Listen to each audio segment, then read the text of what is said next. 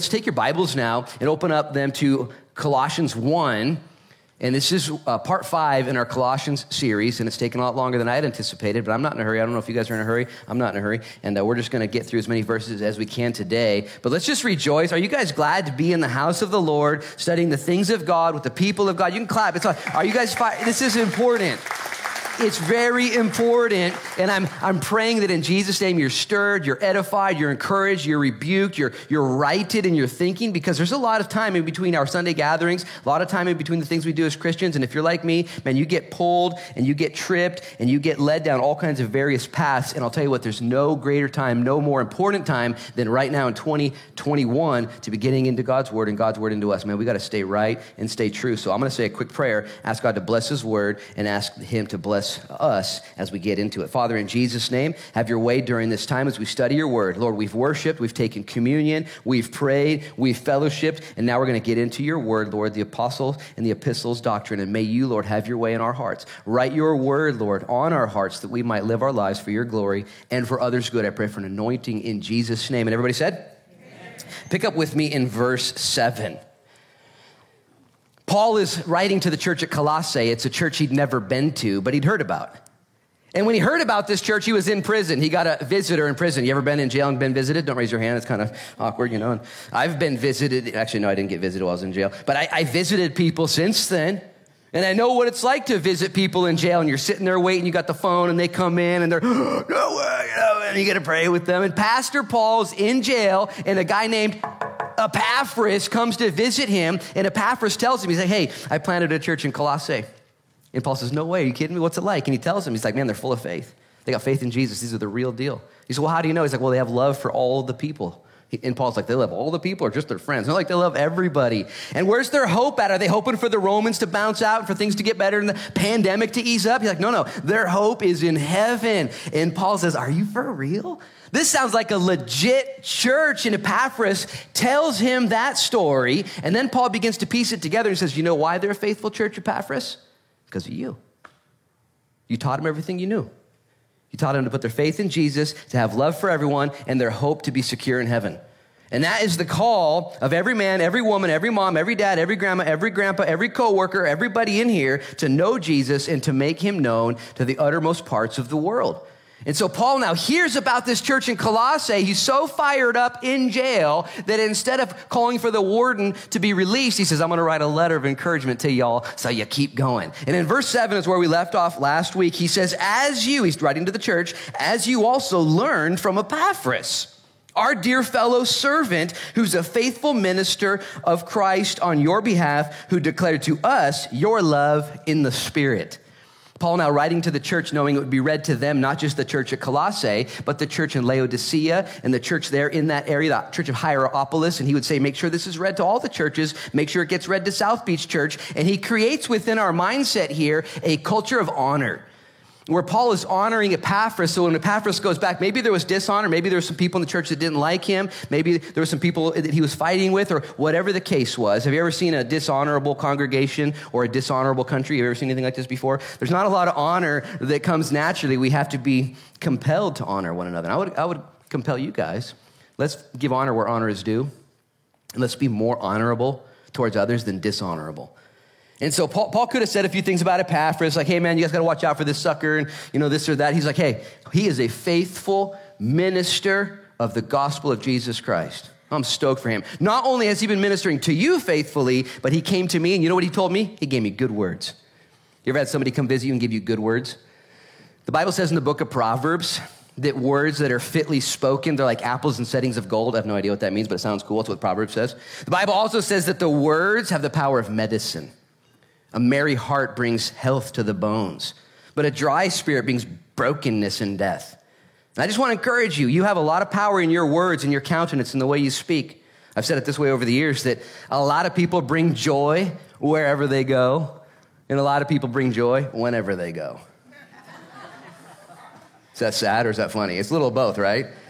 And I'm not kidding you, dudes. Like, who do you want to be? You want to bring the guy or gal that brings joy wherever you go? It's a choice. The book of Proverbs says we have the power of life and death in our tongue.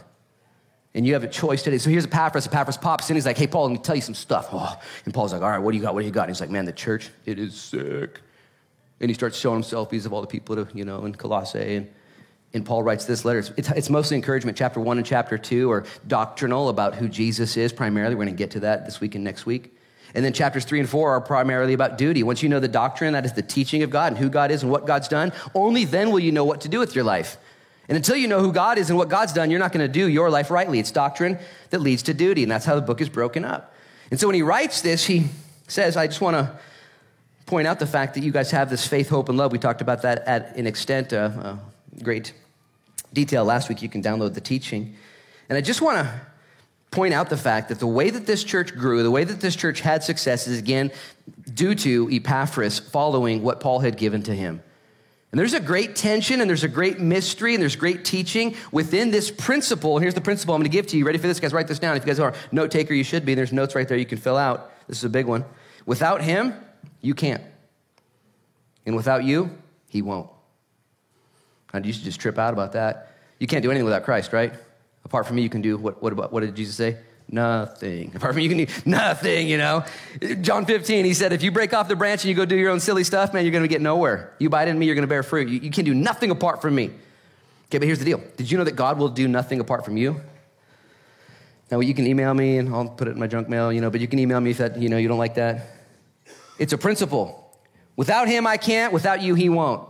God has purposefully co-opted and committed to advancing his kingdom with the sons and daughters of God. Hey, Pete, he said there in Matthew 16, here's the keys to the kingdom of heaven. Now, sometimes these parents that I'm friends with on Facebook are always posting pictures of their kids when they get their driver's license. Like, watch out, my kid's on the road. You know what I'm saying? And here's Jesus, who is God, giving the keys to the kingdom to Peter, who's the biggest wild card there is. And he tells Pete, I'm going to build my church on your declaration that I'm God, because he just asked him that simple question. Who do you think I am? He said, you're the Christ, the Son of the living God. It's very, very simple. Here's my point. And I've taught this before. This is not new. As a matter of fact, when I was typing this out, I was like, Lord, I've taught this to them before. Is this from you or is this from me just being a weirdo? And the master principle of learning is rhyme, rhythm, and repetition. And so we need to hear this stuff over and over again. God has co-opted with us to do our part as he does his part. One of my favorite passages of scripture is Mark chapter 4. You can write it down and read it later. In Mark chapter 4, it's the sower and the seed. It's the principle of the sower, how it works and what's going on. But in Mark 4:14, it's one of the shortest verses of the entire Bible. It says the sower sows the word. There it is right there. Isn't that a fun one to memorize? If you go in your Bible and just look at it, the sower sows the word. And if you fast forward to verse 26 and 28, it gets even more cool than that. We'll see if it comes up on the screen. It says, and he said, the kingdom of God is as if a man should scatter seed on the ground and should sleep by night and rise by day, and the seed should sprout and grow. Listen, he himself does not know how. What's the next verse say? For the earth yields crops by itself, first the blade, then the head, and after that the full grain. And then you can take those verses down. One of my favorite verses is Mark 4:27. It says, the sower sows the seed, and he goes to bed, and he wakes up, and there's a produce, and he doesn't even know how it works.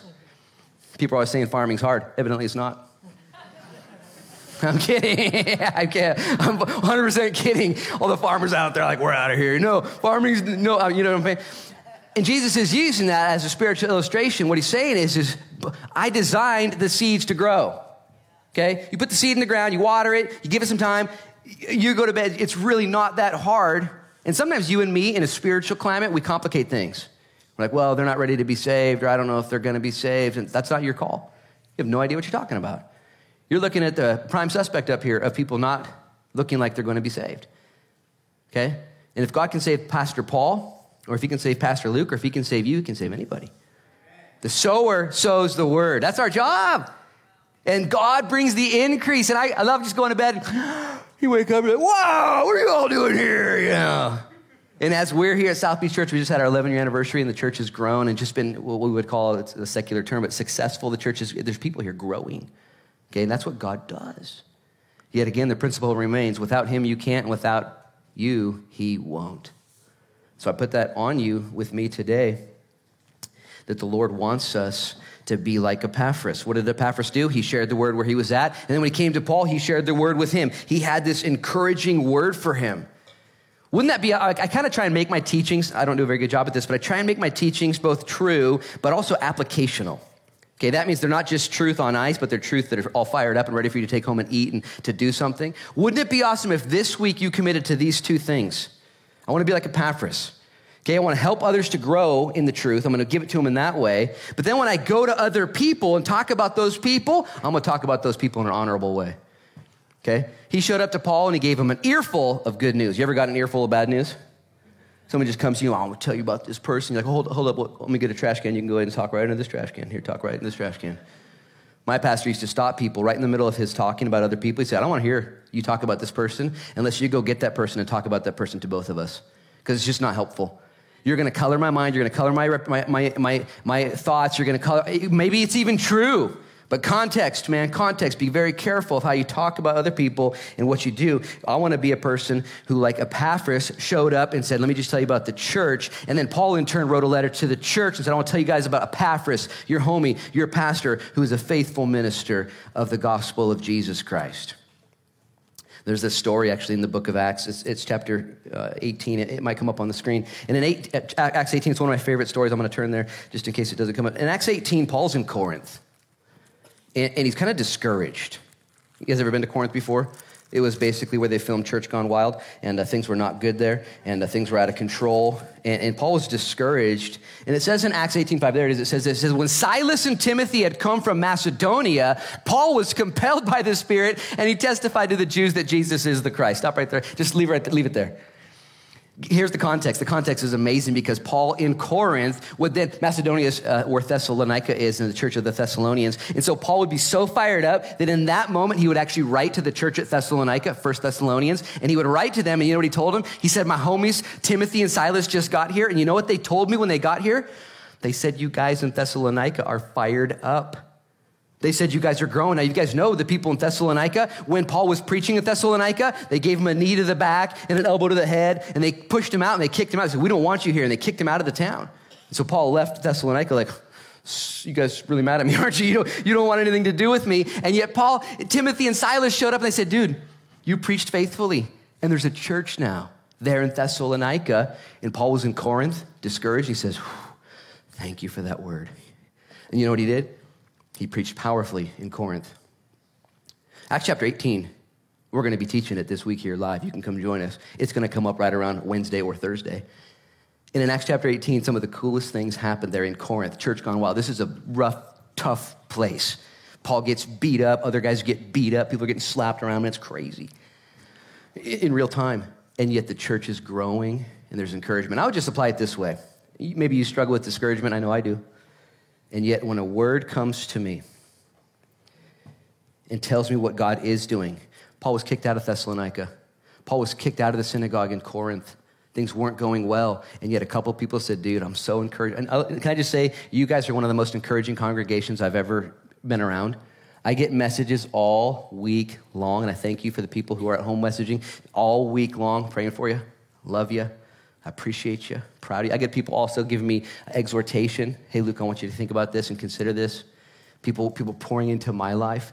Let's make sure that that's the culture of South Beach Church, that we're a loving church, we're an honoring church, we're an exhorting church. We're not talking bad about other people behind their back, but instead we're talking about the good stuff and encouraging one another. I tell you what, that's how it happened here in the apostle's life as he was in jail and he gets fired up and he begins now to be encouraged and to write this letter to the church there that they might be encouraged. So guys, it all comes down to the way you respond to your situation and circumstances, to the way you let God's word lead and guide you. Because is it hard to find bad news?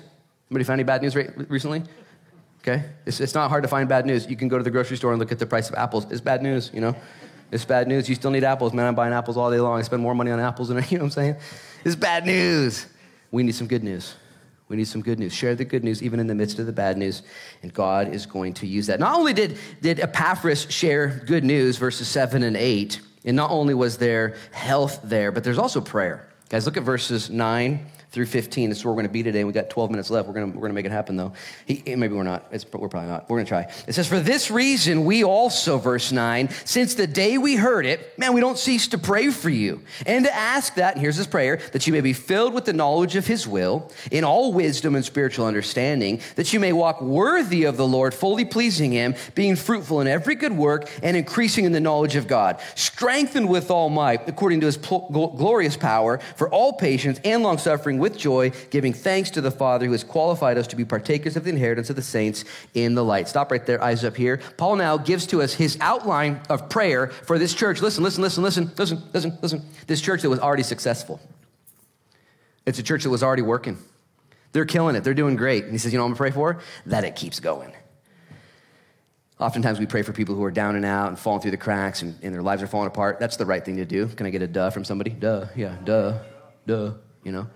But we don't often pray for the successful people. We just kind of, I don't know, we're weird.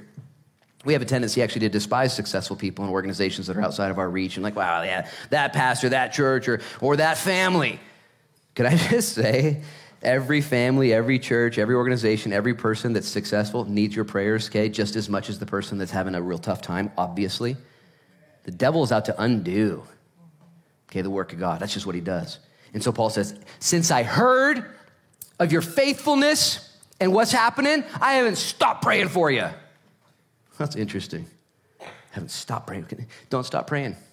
Don't raise your hand, but how many guys would say that if you were going to examine your spiritual disciplines, prayer would come up on the chart as being one of the ones that needs to be addressed the most? Don't raise your hand, but you're like, yeah, spiritual disciplines, but I don't pray enough. I just don't pray enough, okay? We've talked about prayer so many times, and I don't ever want to not talk about prayer. It's so cool that Adam came up here and said, you know what we're going to do? We're going to pray starting October 7th, and we're going to pray for the families in Beirut and all around us. Prayer is what God wants us to be a people that do. And I'm going to give you 7 points on prayer quickly that we've covered over the years. This is not going to be new to you, but it's important because while you might know this, let's just be honest, some of y'all, I raise my hand, aren't doing it. You ever know something but you don't do it? Okay? No? Okay. Anyways, maybe that's just pray for me. Pray for me. We'll start with that. Number one, Jesus' disciples asked him to teach them to pray. Okay? So if you suck at praying, ask Jesus to help you. Don't raise your hand, but how many times have you prayed and it didn't work, or you like set your mind to prayer, you're going to pray, and you tried to do it on your own? What was the first principle we learned today? Apart from him, you can do nothing. Okay, apart from you, he won't do anything either. But you can't pray without his power. If the disciples themselves were with Jesus the Christ and said, would you teach us to pray? How much more so do you need him to help you to pray? If you don't have a good prayer life, don't just flex harder, okay? Ask more. Lord, would you make me a prayer person? And when he then gives you the power and the unction to pray, I've been walking in this for the last couple of weeks and months, actually, more and more when I'm with people out and about. I found myself kind of the conversation winding down, we're about to part, and I just say, before we go, I'm going to pray. And I just insert myself as kind of that person. You have the authority to do the same thing. Can I pray for you real quick? Can we pray real quick? Let's just pray real quick. I'm going to pray real quick. Would you pray real quick? Let's pray real quick. Hey, let's pray real quick. There's lots of ways to segue into prayer. It's real fun when I'm praying with a bunch of guys, especially from Lincoln County, that have hats. It's so funny because all the guys will just whip their hats off like, we're praying, and you can leave your hat on, you pray. You can take it off too, but it's fun. Let's pray. Let's pray. If you don't, I don't pray very well. Neither did the disciples. You think you're better than them? No, I'm all messed up. Number two, if Jesus was God and prayed, you who are not God, better pray, okay? Jesus was on the earth and he prayed more than them. He's God in the flesh. He's 100% man, 100% God. It's a mystery, but they come together in this synergy, and God in the flesh prayed every single day more than you and I will ever pray. If Jesus prayed, who was God, you who are not God, man, you need to pray. Moving on. Point number 3, prayer's always answered. What are the answers? Yes, no, and not yet. See, sometimes we don't pray because it didn't get answered. And it did get answered. You just didn't like that answer. Well, I prayed that this would happen, and it didn't happen. Well, that might be a straight no, or it might be a not yet. It might be a yes. So a lot of people don't pray because it didn't get answered. That's a fallacy. It's always answered. Number 4, prayer always works. Not only is it always answered, it always works. Listen to this. Either your circumstances change through prayer or you change through prayer. Something always changes. Have you ever prayed for something to change and it did? You're like, no way! I got stories. I got to keep it to myself, but I prayed and things have happened. I've also prayed and nothing happens, except I walk away with what the Bible calls the peace that passes understanding. I walk away a different man, different than it was before I prayed. But the situation's the same. It's still heavy. It's still bad. It's still weighty. I'm protected. I'm fired up. You've had this, haven't you? Pray. Pray. The Bible says, Philippians 4, 6-7, don't be anxious, but instead pray. And when you pray, you'll be covered with peace. If you don't have peace, by the way, pray. Pray until you have peace. Moving on. Number 5, prayer is verbal processing, and I'm going to throw in there also, it's will shaping. It'll shape your will. Sometimes we don't know what we really want. We don't know what we're really doing, so we talk to a friend. You ever go talk to a friend, and by the end of the conversation, like, oh, so glad I figured all this out just in talking. God is more closer than any friend. And when you pray, man, you're verbal processing with him. You're will shaping. You're figuring things out. Sometimes we're so, I got 3 kids in the back, or 2 back there and 1 upstairs, and what I really desire for my kids is they go through complexities of life. You know what I want them to do? I want them to walk right into my presence and say, Dad, I got an issue, situation, and problem. And here's what I need. Here's what I'm doing. Here's how it's going. And I, as their dad, would love to hear them talk, help them through, send them on their way to conquer what they're going through. And so too, God says, would you just come to me? As a matter of fact, this might be interesting for you to chew on the rest of your life. Sometimes you have situations in your life because God simply likes you and he's created an opportunity for you to verbal process with him. Now, you who are type A people and go-getters and fired up, this is really frustrating because you're like, Lord, I don't got time to talk about nothing. We're doing stuff. We out here getting stuff done. And the Lord says, let's sit down and commune. I'm like, what? Daniel chapter 10, there's this interesting story where Daniel prays. And he prays again, and he prays again, and he prays again for 21 days. No answer.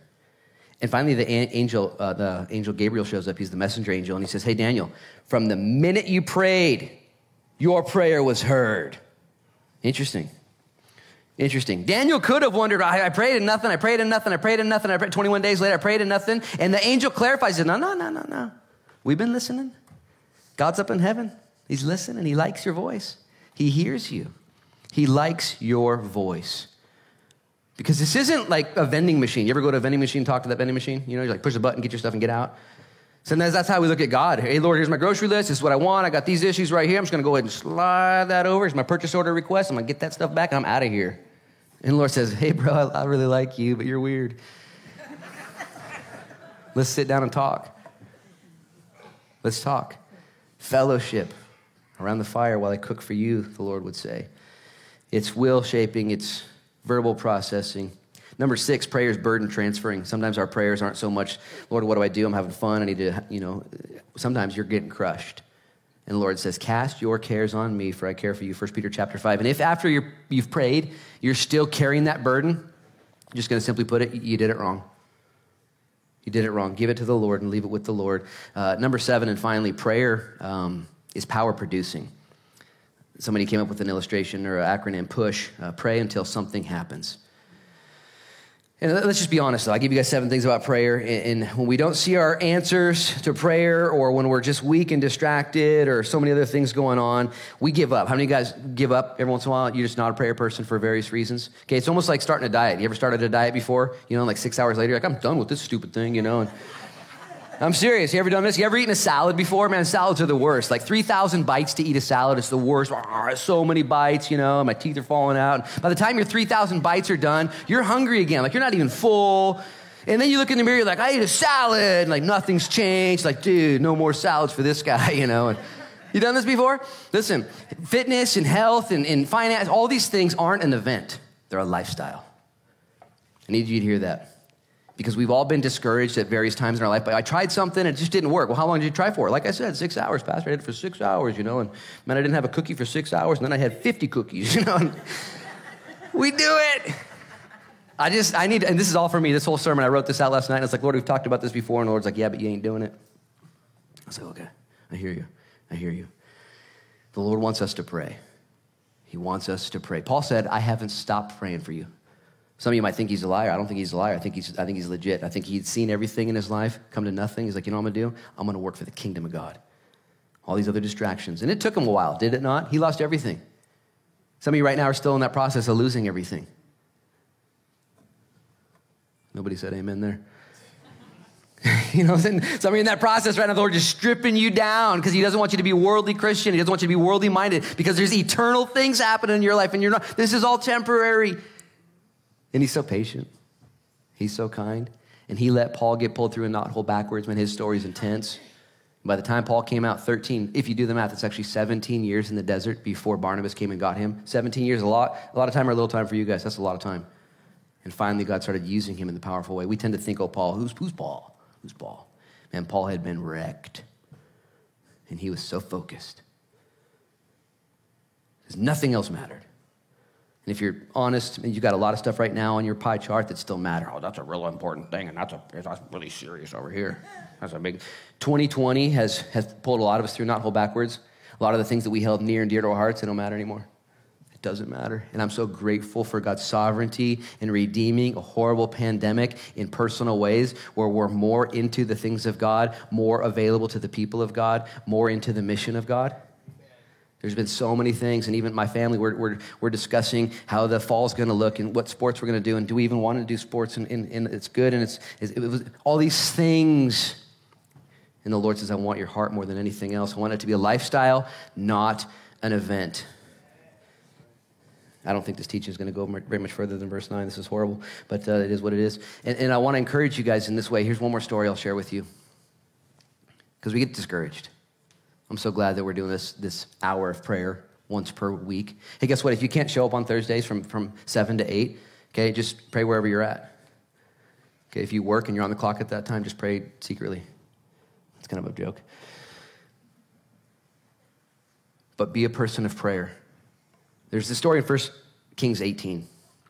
In 1 Kings 17 and 18, there's a bad guy, there's a bad gal, Jezebel, and King Ahab. They're the worst. And Elijah's there, and he's a prophet. And God tells Elijah, he says, pray that there'll be a drought. Interesting prayer. Chapter 17, verse 1. And Elijah prays and the rain stops. It's crazy. Like, would you like to have Elijah here in Newport in the wintertime? Elijah, come pray, bro. We need prayer. And he prayed. Guess how long it stops raining? 3.5 years. Whoops. Whoops. And then in chapter 18, things change, and God instructs him, now pray for rain. Just trip with me. God says, pray for rain. So Elijah goes and prays for rain, and guess what happens? Nothing. No rain. Matter of fact, the Bible says he gets on his knees like this, and he puts his head between his knees like this, and he prays. It's the posture of labor in the Middle East in those days, how a woman would give birth to a child, and she would labor in that condition. And the Bible says that he put his head between his knees and he prayed. And he prayed once and he told his friend, he said, now go look and see if it's going to rain. And his friend ran over to Jump Off Joe and was looking out over the ocean, the Mediterranean Sea. And he says, no, man, just blue skies, bro. Palm trees everywhere, no rain. And he came back and he told Elijah, who's still praying. And Elijah said, okay, hold up. And Elijah went and he prayed some more. And he said, now go check. And he sent him back twice. And the guy looked at it, he's like, no, dude, just sun's got 80 degrees, man. We're putting on a banana boat today. It's going to be sunny. And he comes back, and he does it 3 times, 4 times, 5 times, 6 times, 7 times. And the 7th time, he comes back, and Elijah's just pouring. And he's, by the way, again, praying for what God had asked him to pray for. Can you imagine how frustrating that would be? Pray for rain, Elijah. All right, this will be pretty easy. Lord, let there be rain. That's the opposite of rain, for sure. That's not rain. And he labors and he labors and he labors and he labors. And finally, on the 7th time, his buddy comes back and he says, nope, no rain. He says, you know what? There was one thing, though. As far out as I can see, as small as a man's hand, I can see a cloud kind of just coming in. And Elijah stood up. He's like, we got to go. We got to go. That's the cloud. And the Bible says he grabbed the back of his robe, pulled it up, and tied it as a track star would do. And he began to run away from that area because he knew the rains were about to overwhelm them. You guys know what happened next? November in Newport. Okay, it rained. And it didn't stop raining, and it was rain. James, Jesus' little brother, in his exhortation, in his book, says, guys, in chapter 5, he says, guys, chapter 6, in the very last chapter, he says, guys, James, an apostle of Jesus Christ, younger brother of Jesus, he says, Elijah was just like you. He had the same makeup as a normal person, and he prayed effective, fervent prayers that availed much. And when he prayed, it didn't rain for 3.5 years. And when he prayed again, it started raining. And he exhorts you and I to be people of prayer. Man, here's the problem with a teaching like this, is you can't just leave here today the same. You have to leave here today different. You have to leave here today, wherever you're at home, you have to leave here different today, praying more, praying in the Spirit, praying intentionally, praying on your knees, praying in your closet, praying to Jesus to help you to pray. Is that a weird prayer? Lord, help me to pray. What a weird prayer. Praying. You can't leave here just saying, man, that was such a good sermon. So I was so encouraged. I ate so much, I did nothing, and I left the same. Don't do nothing and don't leave the same. Amen. especially in these days, if my people would humble themselves and cry out to me and repent of their sin, I in heaven would hear their prayers and would heal their land. That's what God says. And you might feel like Daniel. I've prayed 1 day, 2 days, 3 days. I've been praying. I've been laboring in prayer, and there's nothing. Do you feel like you're praying in the will of the Lord? Do you feel like you're on his team? Do you feel like you're hearing his voice and nothing's happening? Then keep praying. Keep laboring. Keep going. This isn't just us. It isn't just Thursdays. This isn't just the pastors. This is every single person of God that would pray for your family, for your spouse, for your kids. This is time spent with God, time getting to know him. He actually begins here, verse 9. We got 7 more verses to go through. Just kidding. But here's what he says. He said, for this reason, we also, since the day you heard it, do not cease to pray for you. Listen, and to ask that you would be filled with the knowledge of his will in all wisdom and spiritual understanding. That's what we're going to pick up next week. What's he pray for? That you would know God, know his will, have spiritual understanding, have the wisdom of heaven. We need men and women now more than ever before to be kingdom-minded, to have the Spirit of God writing his will on their hearts, and to be doing the heavenly work that only God can do in your lives. We can't do it, but he won't do it without us. And as we partner together with him, we can see revival on our little coastline. You can see chains break in your own life. Maybe you're bound by chains. Maybe you're bound by depression. Maybe you're bound by discouragement. All of these things are going to be worked through in prayer, and God wants you to participate in that. I love it when people ask me to pray for them. Part of me wants to say next time, pray for yourself. I'm going to join you, and I'm going to back you up, but we need to learn to pray and to be people of prayer. Once more time, I'm going to pray before we go. You guys can't leave here the same. James, same guy, he would say, if you hear a Bible study and you go home and do the same thing you did the day before, you did it wrong. That's a trip right there. This is a grace-filled church. I'm not going to try and put a trip on you, but if you don't become a praying person, just pray. Can you imagine if you got married and you talked to your spouse once a day for like 30 seconds when you told them what you wanted to eat? Like, how's that gonna go for you? Hey, babe, I'm gonna give you my order.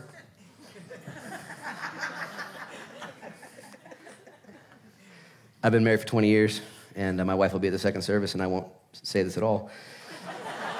But when I do marriage counseling, one of the things we look to is communication. How's that communication between you guys? Do you honor each other? Do you love each other? On my phone right now, my wife, she's so funny. We share our location 24/7. She knows exactly where I am at all times. And I share that with some couples. I'm like, really, all the time? I'm like, what do you mean really all the time? Of course all the time. And when I go places, when I do, I communicate with her. She's my spouse, and I want her to know what's going on, what I'm going through. And we're not even very good at communication, but the better we are at communication, the better we are at being married. And the Lord wants to communicate with you. He wants to hear your heart. He wants to know what's going on in your life. And you might sit there and think, well, he knows everything, and he knows, he does, but he wants to be with you. When he knocked in Revelation 3, it was on the door of a church, not a non-believer. He said, behold, I stand at the door and knock, and if anybody opens up, I'm going to come in, and we're going to fellowship. We're going to hang out. And I need to repent, just like you do, of my prayerlessness, my busyness, all my things that I can even justify for the Lord. So let's end in repentance and prayer before the next service comes in and gets mad at you guys for still being here. Father, in Jesus' name, we love you so much. And I pray that this church would be changed even right now, that you, Lord, would confront us with our selfishness, our sinfulness, our smallness, our shallowness, Lord. All the things that steal, Lord, the next time that something steals our attention from you, whether it be a phone or a relationship or some habit or hobby that's not maybe sinful, but just not helpful, may we be reminded that you're right there with us. Just like when I'm with my wife, Lord, if I pull my phone out and look at it instead of her, Lord, it's offensive, it hurts her. And I pray in Jesus' name that we wouldn't hurt you, but we'd have a relationship with you. So forgive us, Lord. May we also pray prayers that are powerful, Lord, and cause many things to happen and people to be delivered. May this church, Lord, rise up. We need you. And may the leadership, Lord, be spurred to pray. And may the prayer warriors be spurred to pray. And the younger people be spurred to pray. And may you teach us to pray like you pray. We thank you, Jesus, for all you've done. Lead us and guide us now. Change us, we pray. In Jesus' name. And everybody said, amen. Amen.